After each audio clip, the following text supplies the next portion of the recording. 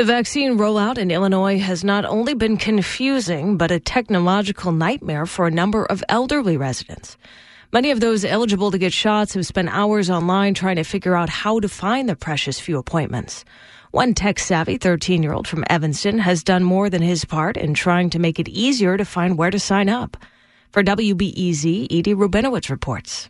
Well, Eli can't legally drive you to your appointment. At 13, he isn't old enough. He may be able to help you find an appointment with the new website he built.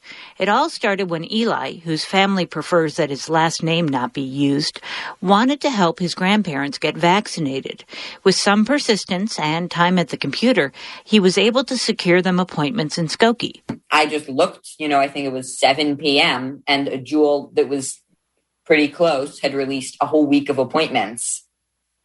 And I was able to get them both appointments before they all disappeared 20 minutes later. His grandparents told a friend, and word got out pretty quickly. In days, Eli had helped more than 24 people get shots, some as far away as Florida. Some people wanted to pay him. Eli said no. A few sent money anyway that Eli plans to donate to charity. But Eli quickly realized he couldn't help everyone who was coming to him. He had his 8th grade homework to do, after all.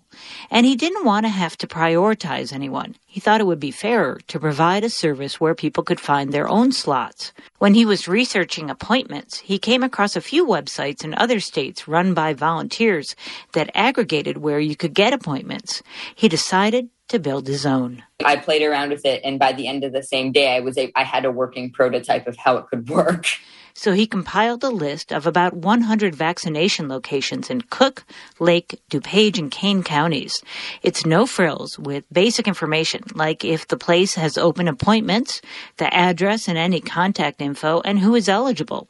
You can't sign up for an appointment on Eli's site, but it does show you where to go to do that.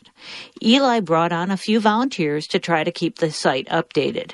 Susan Walker found out about Eli's project through a Facebook post Eli asked his mom to put up with an available vaccination appointment.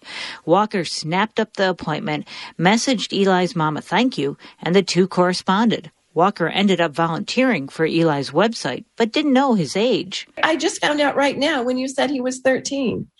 So I was thinking he was probably, she said her son. I'm thinking, maybe he's a 20-ish or, So, yeah, good for him. We expect big things from you, Eli. This is a big thing. Walker says it's heartening that civic-minded citizens like Eli and his volunteers have come together to help. They've stepped in to fill a void that shouldn't be there.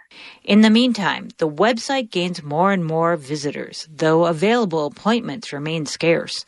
Eli's parents are undeniably proud, but they will tell you, at the end of the day, he is still a young teenager.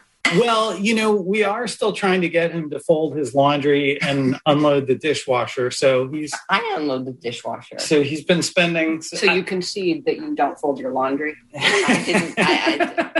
I plead the fifth. For WBZ News, I'm Edie Rubinowitz.